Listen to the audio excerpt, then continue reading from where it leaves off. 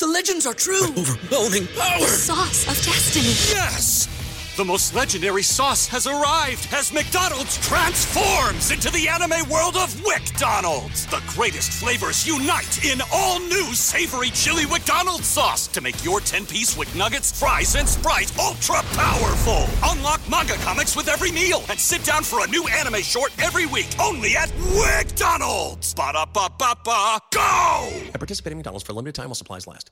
Say goodbye to your credit card rewards. Greedy corporate mega stores, led by Walmart and Target, are pushing for a law in Congress to take away your hard-earned cash back and travel points to line their pockets. The Durbin-Marshall credit card bill would enact harmful credit card routing mandates that would end credit card rewards as we know it. If you love your credit card rewards, tell your lawmakers, hands off my rewards. Tell them to oppose the Durbin-Marshall credit card bill.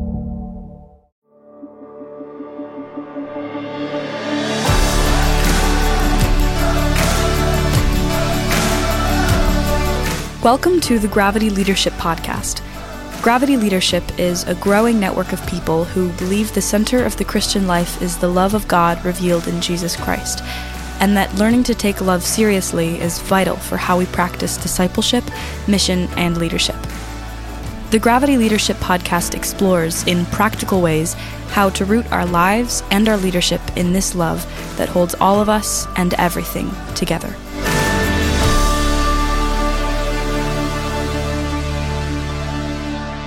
Welcome back. You're listening once again to the Gravity Leadership Podcast. If this is your first time here, just disregard what I just said. But if you are coming back, then I was talking to you. I'm joined by my friends Ben Sternke and Christy Penley. What up? Hey, everybody. Hi, Hey, Matt. hey. We were Christy. chatting a bit here before we hit play about little turns of phrases, colloquialisms, if you will, that indicate to everyone around you that you're somewhat of a jerkhead. Things not to say, Things- basically, Yeah, should be the list. Or a list of things to say with your friends, ironically. Ironically. When So you're what- tine to be just an ironic jerkhead. So, like, what did you just say? That Don't was an ironic. actually say this. That was an ironic. Well, I just said to Christy, I hope in an ironic way that did not indicate that I was an actual jerkhead. Christy's, we can't see Chris. So normally we use this software. We can all see each other while we're talking to each other. Now you guys are listening to us through your, just on audio. But normally we can all see each other. But our software has disabled Christy's camera. It's so funny. It does sound like a punishment, but it says like camera is disabled due to slow internet connection. Video, and so it's still recording the video and it'll upload it. But it's They can't see her me, camera's people. been disabled. We can't see her. We can only hear her, just like you. So anyway, so it was just, and you, if you've listened to this podcast before, you know that Christy has struggled with internet connection. Internet is problems, and lame. It's tons of stuff she can't do anything about. But after she just realized that we can't see her, I just said, "Well, Christy, let that be a lesson to you." I don't know. Jerk face. Because there's nothing you can do about it, really. You've Let that be a tried lesson so to many you. times to get better internet. So Some of the other phrases that we've thought of that also indicate to everyone around you that you may be less cool than you think you are, and probably a bigger jerk face. The phrase "do yourself a favor," do yourself a favor. right? Yeah. Or just flat out, listen to me. Listen. Listen to me. Listen to me.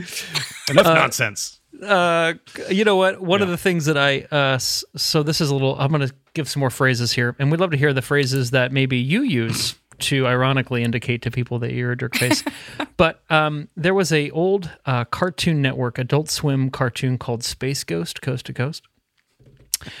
Space Ghost was a Hanna-Barbera cartoon from the 70s, and they basically turned him into like a late-night talk show host, and he would interview celebrities, and then they would like cut celebrity answers out and then put a cartoon in, and the cartoon would say, things, and then the answers, whatever.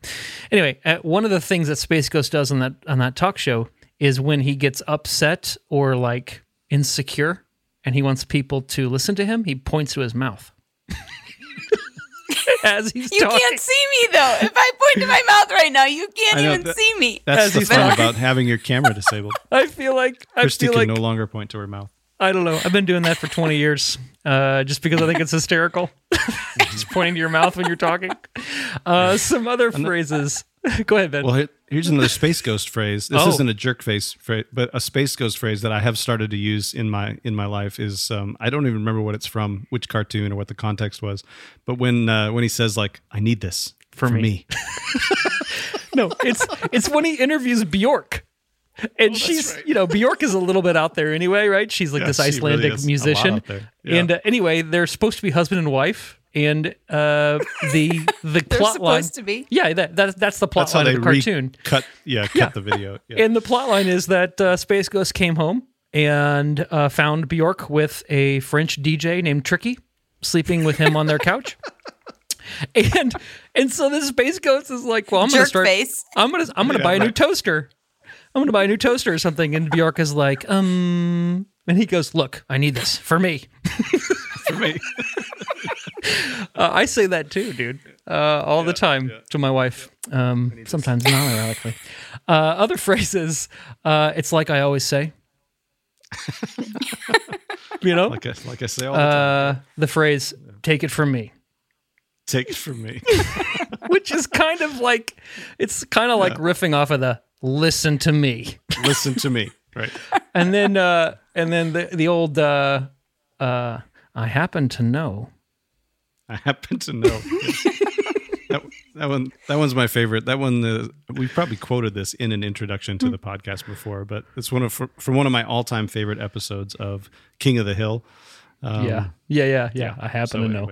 And then another phrase I just thought of is, if I've said it once, I've said it 100 times. Like who speaks like this in normal? Yeah. And you may be listening, and you may be thinking I'm making fun of you. I'm not really, because I talk like this too around my kids, just so they know who's in charge. Speaking of, how are you saying? There's no way. There's nothing to say after that. Speaking of kids. Speaking of. Oh, how about this? Speaking of using words. Oh, yes. You know who else uses words? There we go. Yeah. Oh my goodness. You guys, I needed this laughter. I did too. I hope our listeners are laughing. I think they're laughing with us. I hope so. Even if they're laughing at us, it's like, I'm glad we can be the buffoons. Okay. The buffoons on your podcast feed. Gestures. Yes. Gestures. Today, actually, we're gonna turn from comedic and absurd to profound, and you might get saved during this podcast. Lisa Sharon Harper, was with us today to talk about her book Fortune: How Race Broke My Family and the World, and How to Repair It All. I actually struggled with this interview because I wanted to talk about her book, but she kept riffing on things, and I was like, no, just go, give her space. Let's do whatever you want. She's a preacher. Yes. Right? It was so good. It was so good. I found myself telling myself to breathe because I was just so interested in what she was saying. Yep. Yeah. So it was a fantastic interview. There were several times when I think this is the interview. I just said, now you're preaching, and it's great. So well, it was great. Yeah, great. Well, Ben, we have some announcements. Get into it here. A couple essential blurbs. One, if you are not on our email newsletter, I would encourage you to get on it. We'll send you an email every week with some curated links that have been helpful for us. And these links can be all kind of over the place. Some of them are sort of explicitly Christian and sort of about leadership and that kind of a thing. But then others are just other stuff that we're interested in. So the ones that we just sent out had some stuff about trauma bonds, how to notice them and extricate yourself from them. There's some stuff about there's some stuff about attachment styles, and there's a study that these people did about attachment styles and our view of God. Reminded me of our interview on this podcast with Crispin Mayfield. Yes. So anyway, just lots of fun stuff. So if you're not with us, please join us. gravityleadership.com/join. It's easy to remember. Easy enough. Also, we just launched. We just started the Gravity Commons, which you can find out more at gravityleadership.com/commons. And we just got off our first learning lab. just before we're recording this, and we talked about COVID. We talked about what we're learning in this pandemic, and it was great. We had like 10 people with us in that learning lab, and I'm hopeful that more will continue to join us as more people join the Commons. But the Commons is a online community of practice for Christians to be able to connect and to learn together. And so if you're interested in joining us for that, there is a monthly fee or a yearly fee if you want to join us in the Commons, but all the information's at gravityleadership.com/commons. Hope to see you there. Yeah. All right. Yeah. Is that it? I think so. All right. Unless you guys want to announce anything else. Unless you guys thought of any more essential ridiculous blurbs? Phrases. Oh, that's one of my spiritual gifts is I tend to be full of ridiculous phrases. Unironically, but also, well, All right. maybe we should, without any further, chatter. Without any further phrases, do yourself a favor. Do yourself a favor and listen to Lisa. And listen to this. I think you can do it when you're encouraging them to listen to someone else. Take it from Lisa. Take it from Lisa. You take this. Seriously, do. You take this from Lisa. Yes, do. If she's said it 1,000 times. Yes. She said it once. On the podcast. She said it once. She said it 1,000 times. Yes. Lisa, if you're listening, at the off chance, you really deserved a much better intro than this. And so we'll make it up to you. We'll have you back on the podcast, Lisa. That's right. We will. Absolutely.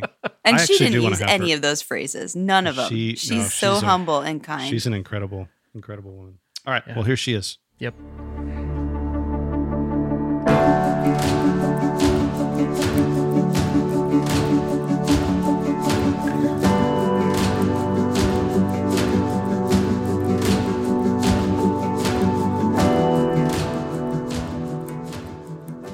Lisa Sharon Harper, welcome to the Gravity Leadership Podcast.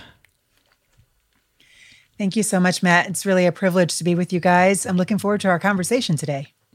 Me too. We're talking about Lisa's book, Fortune, How Race Broke My Family and the World, and How to Repair It All.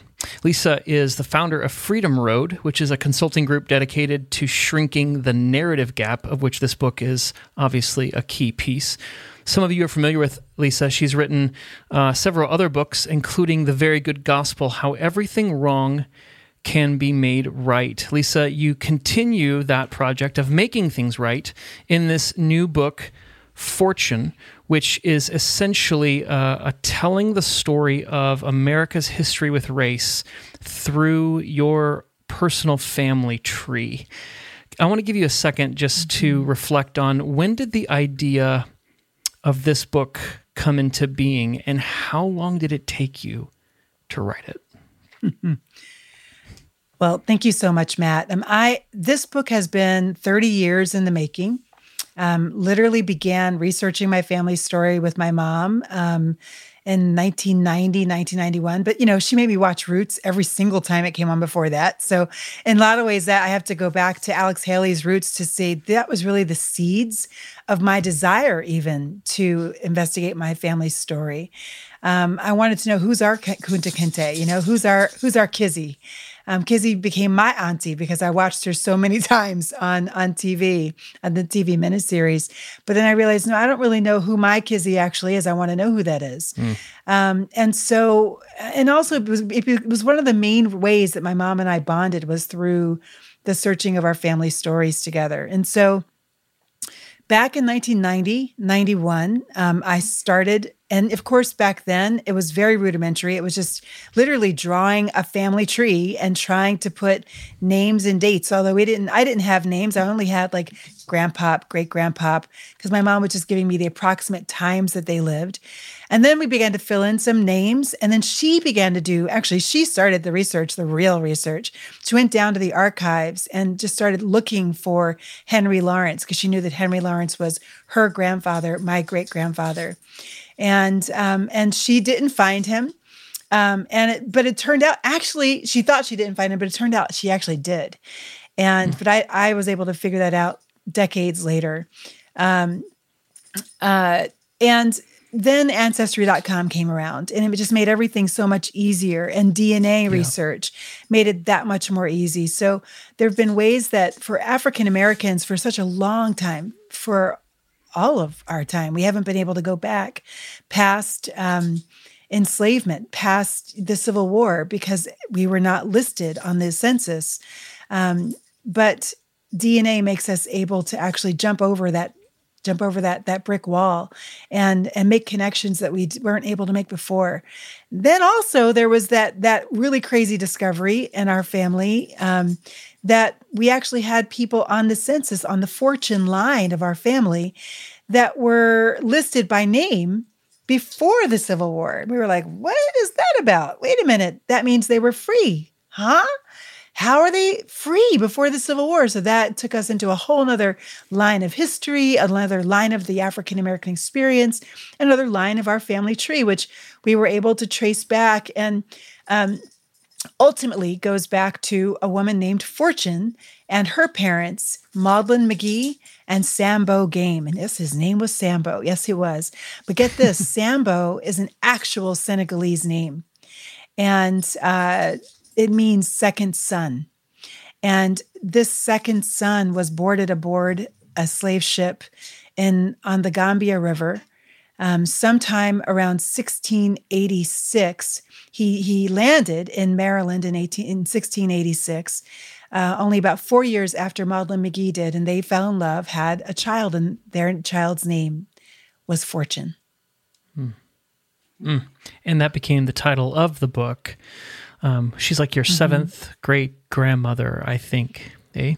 Exactly. 7 times great-grandmother. Yes. Here's the thing is that Fortune... Oh, I'm sorry. Yeah, go ahead. Go ahead, Lisa. Well, I was going to say, here's the thing. Fortune, because she was mixed race, her mother was Ulster Scot, an indentured servant. Her father was an enslaved African man. Her body absorbed the violence of the very first race laws in the colony of Maryland, which came only 2 years after the first laws ever on this land, first race laws. And so that's part of what was such a wow, no way. Like our ancestors, it's not only that we can just trace back that far, which is kind of amazing, but that because of her mixed race heritage, her body was a part of the racialization of our nation. Yes. This is something you go into in your book about the untold story of Black women's bodies in colonial and pre-colonial and even post-colonial America because of the erasure of names and lineages not being recorded, because that was only afforded to persons, which were not Black or Native persons, right? Black women's bodies not even just persons, because here's the thing: they were free. These were free people. These were free Black people who they just said they're not worth it. They're not worthy of being recorded. It wasn't even, there was no real justification, just they weren't worthy. Only white bodies were worthy of being recorded. They were free people. They were citizens, but they were not worthy of having their births and deaths recorded. Yeah, thank you. Yeah. Yeah, you have this comment in the beginning of the book that previous generations, I think you're speaking of your family, did not have the luxury of memory. Would you unpack why memory is a luxury, and in what ways did your family not have that luxury to do the work you were doing in this book? Well, it's actually really well illustrated on the family tree. On the first pages of the book, there's actually an amazingly beautiful illustration of the family tree. And it's not everyone on the tree that we know of, but it's the people who are spoken of in the book. And at the top of the tree, you'll see Fortune and Maudlin McGee and Sambo Game. And the only reason we can go back that far on that line is because that line stretches back to a white woman. Because that line stretches back to a white woman, the people who came from that line were indentured, not enslaved. And the indenture has a timestamp. So after their indenture, they were set free. So then there's all kinds of paper trails for them after that time. There's tax papers. There's court documents where they took people to court or they were taken to court.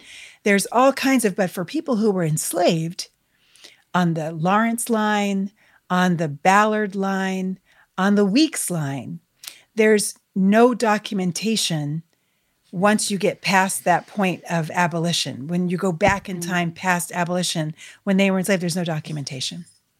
Because that was the time when they were not considered persons. They were not considered human. They were considered 3/5 of a human being according to the law in America, right? And that was the first gerrymander in American history, right? Where we gerrymander the South, giving them more representation in Congress than they actually deserve by counting their enslaved people who will not get a vote as 3/5 of a human being. So there you go. Well, there's a deep irony here, right? So the 3/5 was a compromise between the North, who didn't want to have Black people count as population, and the South, the South who erased Black people unless they could leverage them for greater political power, and then they wanted to count them. And how this gets inscribed and ensconced in a law. You said something earlier, I missed it in your book. You said the first racial law in Maryland came 2 years after the first law. So we can't even really separate the trajectory of the law in the New World and the law functioning to ensconce and reify racial hierarchies in the New World. It seems like they emerged in tandem together. Well, I might have misspoken that. So it's 2 years after the first race law was ever created on this soil, but it was on Virginia soil. So the colony of Virginia crafted their race law in 1662, and Maryland came 2 years later in 1664, crafting theirs. And the thing is, law is always meant to solve a problem, a perceived problem on the ground. People don't create laws just because there's a philosophical question in the air. No, they create laws because there's a problem to be solved on the ground. And that was never so clearly illustrated than through race law. So in Virginia, they crafted the very first race law in 1662 in order to solve the problem of what's the status, the slave or free status going to be of these mixed race kids that are running around, who their fathers were British citizens, white guys, British citizens, and their mothers were enslaved Black women. So now they have not only mixed race, but they're also status mixed. So what will the status of the children be? So in Virginia, they solved that problem by saying, okay, we're going to change the status of how citizenship goes down through this family. According to English law, citizenship was passed down by the father. Well, they were British citizens then. And according to British law, you can't enslave a fellow British citizen. And also, you can't enslave a fellow Christian, and people were getting baptized all the time, like they were baptizing their enslaved people. So Elizabeth Key, a mixed race woman whose father was a British citizen, took her case to court. She said, I'm a British citizen and I'm a Christian. Look, I have my baptism papers. My dad made me get baptized. And she won. She won her case. And then many followed after her and said, oh, but my dad's a British citizen too. And I've been baptized. I shouldn't be able to be baptized or be enslaved. And so they also won. So the white male planter class, who were also the legislators in the House of Burgess, said, oh, wait a minute, we're losing our money. We have to do something about this. They had a choice in that moment. This is really one of the most critical lessons of my research that I am so convinced of now. And it's the reason why I think we can repair what has been broken. Because there have been a series of choices that have been made from the very beginning to right now. From the very beginning, we have been making choices at these critical junctures. This was one of those junctures, actually one of the first junctures, 1662.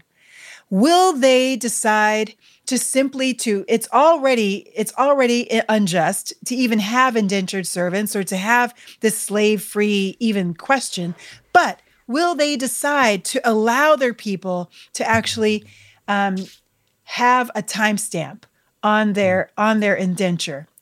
Will they decide that, yes, actually the enslaved children of these British citizens are British citizens, and so yes, they can become free and create a free class of mixed race people? Will they do that? No, because money was their object. That's what they thought would bring their flourishing, and it didn't matter if others had to be subjugated to do it. So they said, no, what we're going to do is we're going to change how people are determined to be citizens or not. And instead of taking it through the line of the father, we're going to take it through the line of the mother. In Maryland, they did it. It was a slightly different problem they were solving. In Maryland, they were solving the problem of white women, indentured servants, mostly Ulster, Scot, some Irish as well, coming over and falling in love with Black enslaved men, African enslaved men, and having children, mixed race kids. So, of course, the white male planter class was like, we can't have that. So they outlawed it. And this is what they said. Christy, you hear me here? This is what they said about you, girlfriend. They said, if you were to fall in love with an enslaved Black man, then you yourself, white woman, would become the enslaved property of his master. Wow. A slave, not indentured. You would become a slave until the death of your husband, and any children that you have through that union, through that marriage, meaning before God and all, those children would then become enslaved in perpetuity, meaning their children and their children's children and their children's children. So that was 1664. That was the very first Maryland race law. And they found just a few years after that, they look up and they're like, they had unintended consequences in this Catholic colony. They said, actually, we're realizing now that planters are forcing their indentured white women to marry and have children with Black enslaved men, African enslaved men, in order to get free labor in perpetuity. So then they changed the law again. They said, okay, no longer are we going to put the keys to enslavement or indenture in the hands of the planter, because obviously they have their own interests to fill. Instead, we're going to put the keys to enslavement or indenture in the hands of the church. So the church then became the arbiter of enslavement or indenture. They became the auction block of Maryland. Yeah. The church. Maybe you can talk to that too. I mean, the church was like the primary auction block in the state, right? Talk to us a little bit about what role does religion play in the ability to heal and repair the state of races relations in our country. Like, how do we? Can you just double click on that a little bit? Yeah, I love that double click. I'll double click there. Let's go there. So the state, the church. It's funny, we have this separation of church and state, right, in our Constitution and our amendments, First Amendment. But that, of course, came much later. The church actually was the primary partner of the state through the colonies and through the Revolutionary War. And the church completely split. Every denomination split over the question of slavery in the years after the Revolutionary War, leading up to the Civil War. So literally every denomination. The Southern Baptist Convention exists because it chose to encase slavery in its theology. But it didn't end there. There have always been moments of conscience in the American church. The Quakers in the 1700s, even as far back to the 1600s, the Quakers began to have a conscience and then outlaw slavery among their people. But there were still Quakers, like two Quakers who owned my family, on two different lines of my family, one in Barbados and the other in South Carolina, that were owned by Quaker people.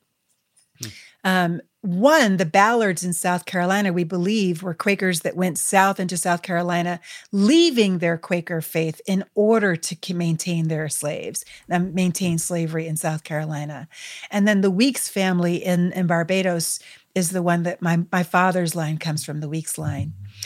And so, they made choices. Quakers made choices.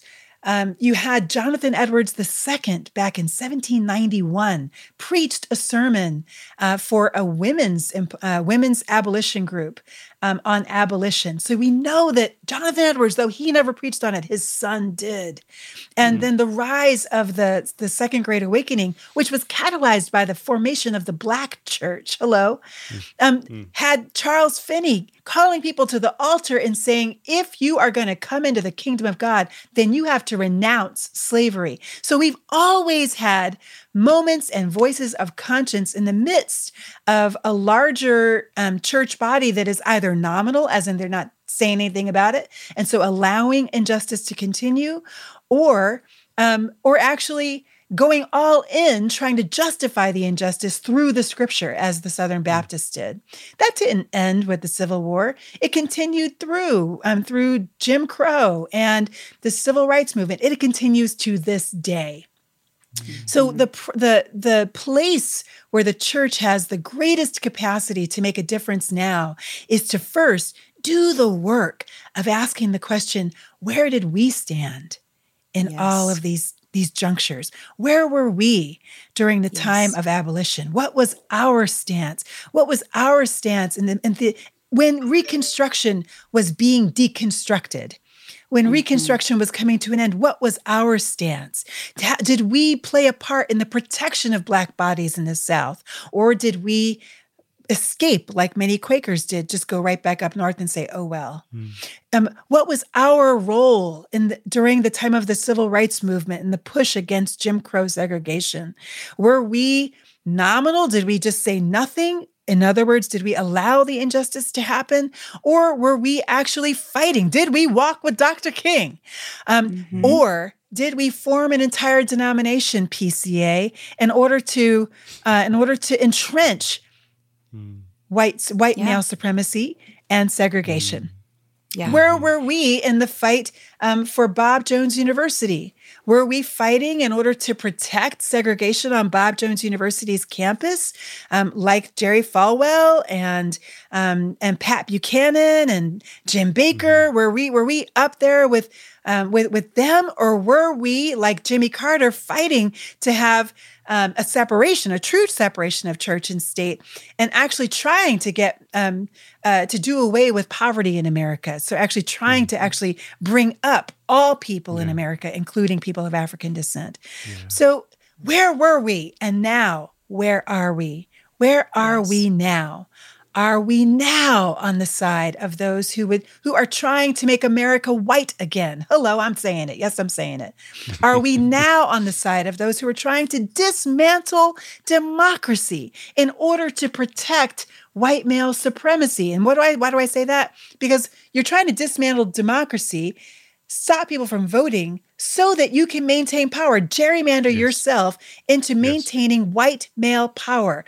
Where are you now? That's the question. There are choices. There have always been choices. And that's why in the book, Very Good Gospel, I said, there is a possibility for all things to be made right. It is on the cross. It is in the resurrection. It is with repentance. And at the back end of Fortune, on the last 3 chapters of Fortune are all about how to repair. And it starts with that truth-telling, Christy, but then it goes to repentance, to actual repentance. And that's what we mean by restitution and reparation. Reparation is simply repenting, turning and walking another direction, a different direction. Yeah. What does that look like? Like, teach me, what does that look like in a healthy, real, loving way? It is love to see, to recognize, to bow to the image of God in the other. And that's where the relationship broke. The relationship first broke when that first explorer landed on the coast of South Africa or Barbados or Virginia and looked at the indigenous people there and said, "You are not meant to rule here. I am. We are." Right? That's where the relationship broke. when you fail to recognize and bow to the call of God on all humanity to exercise dominion on land, all, and assumed that only people of European descent were called to exercise dominion, and really just your nation, whatever that nation was, whether it was Portugal or Spain or, England, whatever. And so the repair has to reverse that. The process of repair has to reverse that. It has to bow to the image of God in the other. It has to honor it. It has to recognize their call and capacity to exercise stewardship of their own bodies and their own futures. So, like David with the Gibeonites, when David is David, I just love the scripture so much because, in some ways you just got to say, this has definitely happened because this is just too crazy to have not happened. Or, boy, these are great storytellers. But where he's talking to God, like, God, why do we have a famine in the land? What's going on with this famine, God? And then there's a knock at the door. Knock, knock, knock. Mr. David, we have a bone to pick with you. And the Gibeonites come to him and say, Saul tried to kill all our people. He tried to commit genocide on us. And David's like, that's why there's a famine in the land. Oh, okay. So he says something that we should say to people of African descent and native descent, all over the world, indigenous descent. We should say, as David said, what do you say that we should do so that things will be made well with you? And then do it, which is what David did. David doesn't even ask a question. He doesn't say, he could have done this. He could have said, "Ooh, thanks for that. I'll go back with my people. We'll figure out what to do." He could have said, okay, so what do you think? Okay, now can we negotiate that? Are you sure? That's kind of costly. I'm not really sure. David could have clutched his pearls, but he didn't. It was costly what they told him to do. And yet he did it without asking one question. And what was God's response? And that's the key thing. Because if God wasn't about that, God wouldn't have honored it. God would have been like, okay, I'm not lifting this famine yet, y'all, because you didn't really get it. But God's response was to lift the famine.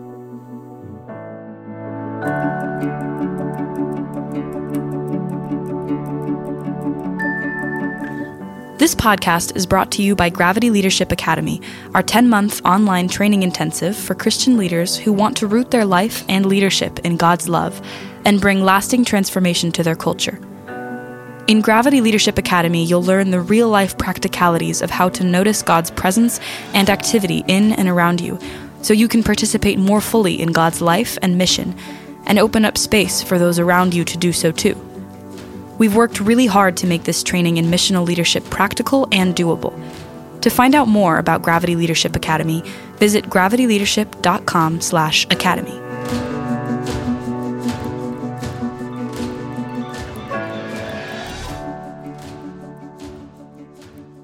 Lisa, this is great. I'm loving just your very clear-eyed prophetic call to repentance and reparations and repair, but also like you're so filled with hope as well. That it's just incredibly inspiring for me. So thank you. I wonder if you could, you write in your book that forgiveness is pure power.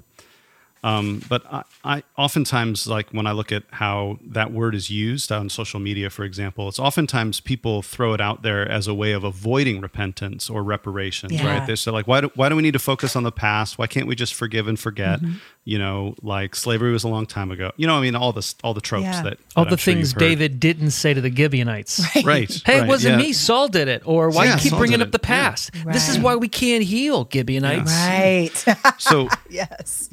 So anyway, with that sort of like, how would you contrast what you mean by forgiveness, if it's pure power, with how it's oftentimes thrown around, in the discourse as a way of sort of avoiding accountability? So I was standing in the lime quarry on Robben Island in 2016, January 2016.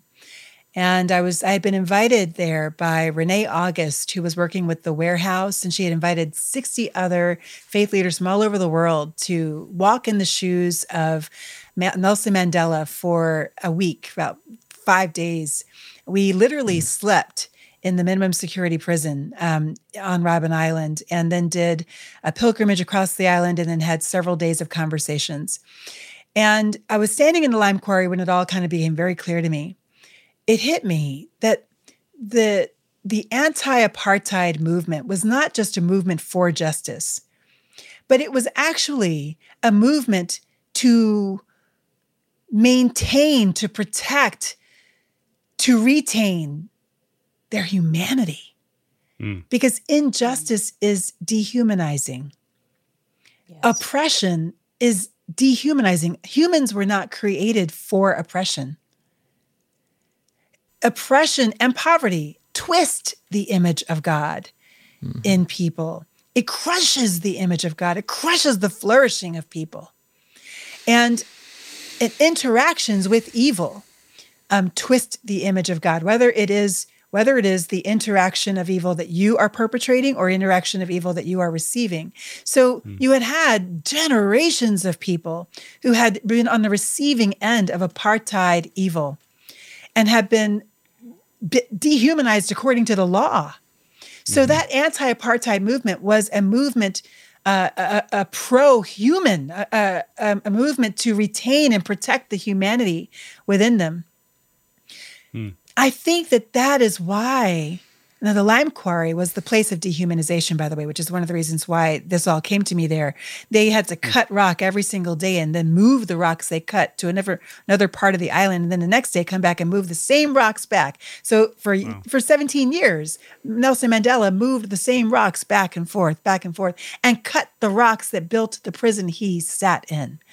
He had to cut the rocks that created his own imprisonment, y'all. That's called dehumanization. Yes, we know that work should actually work for our flourishing. It should not work for our engagement, right? Yeah. So in the lime quarry, I start realizing, oh my gosh, Nelson Mandela was all about becoming human again, saving the humanity of his people. And maybe that is the reason why he called them to forgive. Because only a human can forgive. Only a human has the ability to release their oppressor from that which they cannot repay. And I think that's the key piece. It's not saying, y'all, it's okay. Don't just go about, have your lattes, we're good. That is the way that many white South Africans received that forgiveness. They literally just went, oh, good. Okay, let's go have a latte. Yeah.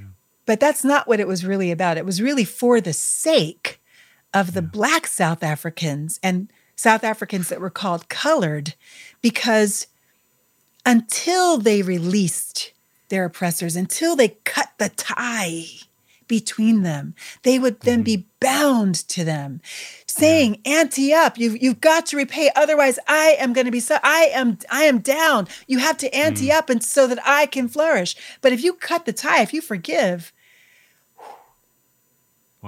then you are free. You're free to flourish because God is God. Your oppressor is not. Yes. And then you turn to God and you say, okay, God, now you ante up. Yeah. And God wants to. God has cattle on 1,000 hills, right? God has the ability to ante up. Yeah. And the thing that I think is critical for us, especially in the evangelical world or the white Christian world, is to realize God cares about the deficit. The deficit is real. The deficit has caused deaths in families. It has caused families to go down a swirling drain into poverty, and poverty is hell on earth. This is anti-God. It is fighting against the kingdom of God. God cares. So if God cares, then we're going to be all right. We're going to be all right. But that does not mean that we do not demand reparation and repair of what can be repaired, which is why the Truth and Reconciliation Commission in South Africa had 3 points to it. One was the question of the truth telling, right? They had the trials where the truth was told, and that was important, so that we get the history right, so that we have a narrative that we can all trust, that we can all move forward on, that we've never done that in America. We've never had our truth commission in America. We're scared to death of that. We are. What will we find? But you know what?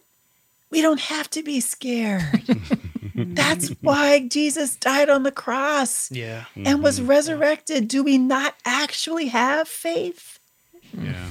I mean, isn't it something to say you were, quote, a Christian nation and then refuse to confess? Yep. Yeah. Come on now. Yeah, we like our sin abstract. Yeah. We like our total depravity generalized. Hello. Right. Yes. Don't get specific in particular about the ways that all systems are impacted by sin. Don't label that as systemic injustice or white supremacy. Let's just keep it in generalities, and then we repent in generalities. Right. Which means you don't really have to do anything in specific. Exactly. Yeah. Exactly. And that means there's feel no bad for a cost. little while. And if there's no cost, then, I mean, come on. Look, Jesus died on the cross to pay the penalty for our sins, the spiritual penalty. But we still have to actually repent. He said, he didn't just say, okay, y'all, it's good. You know, I'm about to get on the cross. You know, everybody keep on sinning. We're good. No, he said, repent. Right. In fact, the very first thing he said in Mark was, repent and believe the kingdom of God is near. Repent. Repent. What would it look like if America repented and believed the kingdom of God was near? What would it look like if the evangelical church repented, returned, and believed that the king of the kingdom of God, the brown Jesus, colonized Jesus, whose people were serially enslaved, was near? Yeah. What would they do? Yeah.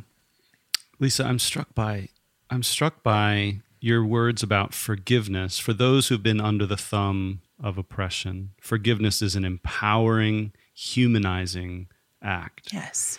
And I'm struck by, on the other side, for those of us who have participated in or are part of people groups who have been the oppressor, that the truth-telling and the reparations is the empowering, humanizing act.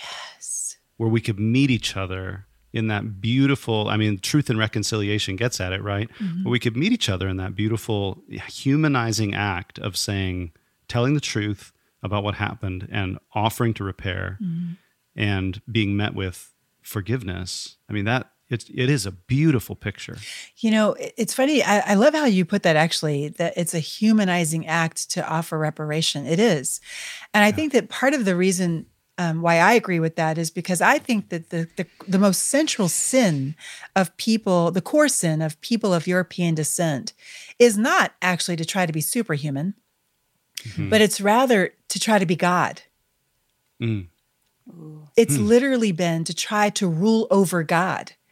It's been to make declarations about who people are and what they deserve, to say that my ancestors were 3/5 of a human being. Only God can determine that. Who are you to say that my ancestors were 3/5 of a human being? Who are you? Like, you know what I mean? Who are you to determine who was meant to rule on this land? To say that so-and-so's ancestors were not civilized and so therefore do not have, that is to play God. Yeah. And it is a humanizing act to then bow to God. Yeah. To let God be God and to allow yourself to simply be human. Yes. Yes. And it's also very freeing. Yes. I mean, really, no longer do you have to try to control everybody and everything. I mean, really, you get to actually have faith that God can be God. Yeah, it's good. I feel like we're going to church here, Lisa. Well. This is great. Preach. Yeah. You got a preacher on, so there you go. Yeah, we do. I think it is good to name white supremacy, and you've mentioned. White supremacy works. I don't know how you would describe the relationship of this, but it works in the employ or in conjunction with mammon, right? So, the reason why white supremacy had to become a good idea was because it was too expensive for it not to exist. And the benefit and the gain financially was too great. And you kind of told the story historically with the passing of the laws here. And there's so much in the beginning of your book. I mean, we've done a lot of work here on this podcast to amplify and reparations of truth about white Christian church and our complicity and our silence in the face of white supremacy, and even not even silence, but even being complicit in using theology that was full of white supremacy. Yeah. But you say things in the first part of this book, Lisa, that I just had never thought of before, including you mentioned there's four weapons of colonization. And I think you name them as genocide, slavery, removal, and rape. Yeah. I wonder what struck. I guess I'll just share this and then I'll ask a question. What struck me was the fact I had never thought before of how women's bodies became a place of colonization. Oh yeah, and they almost became financial baby factories for slave owners, and it just had never. I don't know. I think literally. I think the way you tell the story allowed me to. I mean, I had to put the book down several times and just lament and grieve for these women and their children. But these four weapons of colonization: genocide, slavery, removal, and rape. How do you understand those things still at work today? In what ways do we see them? I mean, they're all through your family tree, but how do we see, are we past them, or do we still live with their legacy? Do they still erupt in the present? Wow, Matt, wow, what a great question. First of all, let me just say that there's a really great book. It's kind of the critical book on the question of rape as conquest. It's actually called Conquest by Dr. Andrea Smith. You must read that book. That's the book. You got to read that book. Conquest. Rape has always been a way, a modus operandi of conquest, and for in different ways by different colonizing powers. Removal. When the colonizers looked at the land, they said, this land has to be cleared. And so therefore, we need to kill them off. I mean, literally that was the policy of the American government was to commit genocide, it's ethnic cleansing. We see that today we call it ethnic cleansing today. Back then it was genocide. We got a little bit less brutal with it, you might say, toward the end of the 19th century. And instead of just simply giving blankets with smallpox on them and then killing off people that way, we then just, rounded them up and made them go onto reservations. And so we removed them from the land. But again, it's so that white bodies can prosper. That's the point. It was so that white bodies can prosper. Enslavement was so that white bodies can prosper. You raped in African women so that your white bodies can prosper, made mixed race kids that you enslaved so that white bodies could prosper. So the question really is, what are we doing now so that white bodies can prosper? That's really the question, right? What are we doing now so that white bodies can prosper? We're gerrymandering. Right. So you declared 3/5 of a human being, so that white bodies could prosper in the South. We're doing that now. We're gerrymandering. I mean, just carving up Texas, just carving it up, so that white bodies can prosper. Yeah. What are we doing now? We're gentrifying cities so that white bodies can prosper. I mean, I moved into my grandmother and my mother's old neighborhood in South Philly in order to to have Black bodies move in, you know? So let's have a stream of people moving back to the community, back to the neighborhood, so that some of these houses don't get bought up by people who are going to completely change it and completely disregard the history of the place and change the names. They come in and they change the area. No longer is this just South Philly. No, now you've got Newbold. What the heck? What is Newbold? What the hell? That's the area that was like right above my grandmother's block. Now it's Newbold. That used to be just South Philly. It was always Point Breeze. Nobody ever called it Point Breeze, but now I live in Point Breeze. I live 1 block from where my mom grew up. I live 1 block from her school, from the child school where she learned that she was less of a human being. That was South Philly. Now it's Point Breeze, right? So, and why? Because white folk moved in. There was a point in American history where white flight happened all over the country, and white people moved out into the suburbs. And then in the 80s, when Black people started having some money, you started having Black folks move more into the suburbs. And then white people moved further out into the second ring of the suburbs, just trying to get away from the Black folk who are now coming, right? White folk are always running from Black folk. But now that you have the 80s where you had the drug wars, the 90s where you had imprisonment, and you had whole communities get absolutely gutted by the drug wars. Infiltration of drugs into our communities, by the way, which has been admitted to by FBI agents and such, by the mafia, where they just allowed the mafia just basically look the other way in order to justify going in and breaking up Black communities and imprisoning the men for the flourishing of white bodies. Those neighborhoods were gutted. What happens when you have 1.5 million Black men missing in America? You have gutted communities. According to the New York Times report, which a few years back, they reported 1.5 million Black men are missing because they're either dead or in prison because of the drug wars of the 80s and 90s. So what happens? You get gutted communities. What happens when you get gutted communities?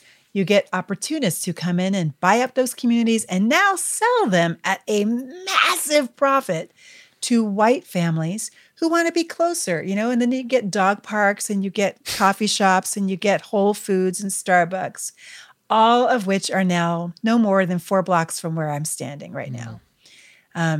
But if you came here, and I did, actually, I came here to speak at my cousin's church. He was the pastor of a church right around the corner. And it was my first time ever speaking outside of InterVarsity when I was on staff with them. He asked me to come speak for his church, and I did. And I remember riding past Grandmom's old house, which is like 3 blocks from where his church was. And I'm like, where is everybody? I mean, all of the homes were literally gutted, like broken windows, no doors. Just, it looked like bombs went off in this neighborhood. Why? Because the community had been neglected for decades. Waiting, I guess, for the moment when it was all low enough for white folks to come in and make a profit, which they did and continue to do. So why? What do we look for? Gentrification for white bodies flourishing. You know, you can go down the line. Yeah, it occurs to me that this is also how whiteness works. Yes. The rounding up of criminals and putting them into prison, the redevelopment of neighborhoods. We have these myths around these happenings that valorize and vindicate them as good. But I think, Lisa, the good work you're doing for us is to pull back just a few more layers on these good narratives and expose them unto what? Who pays and who benefits? And I think this is maybe it's the difficulty is that we can maybe see handing a blanket of smallpox to a native indigenous person is wrong. but we can't see the more insidious, subversive, subterranean practice of bleeding a community dry of men, incarcerating them, and bleeding them dry with lone places, and bleeding them dry with food deserts. And then once they are... And no education. And then when they evacuate the land, we buy it cheap and sell it expensive and make money for the flourishing of white bodies. And that is exactly what colonization is. Yeah. So, we're like, say. we're past the colonial. No. We are colonizing still. We rebranded it. Yeah, you rebranded it and called it gentrification. That's right. Yeah. Well, so now what? Now what? So what now? I mean, what now? We repent. Yeah. Yeah. That's what it takes. And the thing is, we're so used to repenting for our personal sin, right? Because that's what, and who benefits from that? Who benefits from the biblical narrative that sin is only personal? That's a narrative that is held to with the grip. I mean, literally a white knuckled grip within the Southern Baptist Convention. Systems can't sin. You can't have systemic sin. Only individuals can sin. Well, who benefits from that narrative? Yeah. White men do. The people who built the systems. The people who built the systems and who benefit from the systems today. Yeah. But that is just not true in the scripture. When Moses goes to Pharaoh, he doesn't say, Pharaoh, you have to personally repent of how you feel about, Jewish people. No, he says, let my freaking people go. Like, you know what I mean? He says, let them go. Your policy is crushing the image of God. Stop your policy. Repent of your policy. Yeah. That's what needs to happen today. Yeah. Yes. Amen. Lisa, we could talk to you all day, but you have an adorable dog and other things to tend to. Ditto. The book, again, is called Fortune, How Race Broke My Family and the World, and How to Repair It All. It's one of the best books I've read all year, Lisa. And waiting for a book that brings together kind of solid history and then making it personal, making me care about people rather than just ideas and facts and data. And the book is just brilliantly written. Your heart for Jesus and your heart for truth come out in every page. And so thank you for this gift. Thank you, Matt. I really appreciate that. If people want to find you out online, how would they do that? Are you available? Lots of ways to connect, folks. Just go to lisasharonharper.com and sign up for our newsletter. In fact, we'll be opening a Substack newsletter pretty soon, most likely following Black Fortune Month, which is another way that you can hook into what we're doing all month in February, Black Fortune Month. We are reading the book together. We are logging into online events together in order to go deeper into the book. And then at the end of the month, we're going to be doing a big advocacy push. We're going to be pushing for the repair and the truth-telling in our nation. So, so join us. And you can also join at freedomroad.us. So that we have an institute if you want to go deeper, and webinars on race and justice and equity. You can go deeper there. Excellent. And of course, online and, all the different social media. Great. Lisa Sharon Harper, Lisa S. Harper at Instagram and Twitter. Thank you, Lisa. Bless you. Thank you. Yeah, thank you.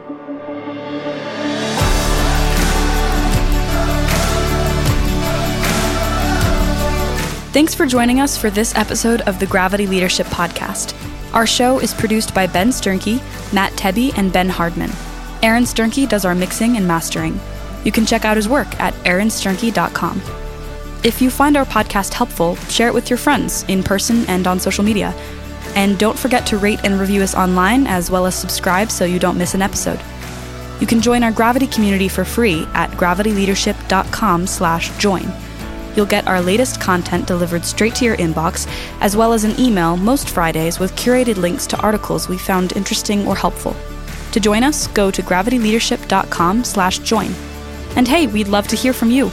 Ask a question, make a comment, send us an idea, a recommendation, recipe, whatever. You can email us at podcast@gravityleadership.com. Catch you next time.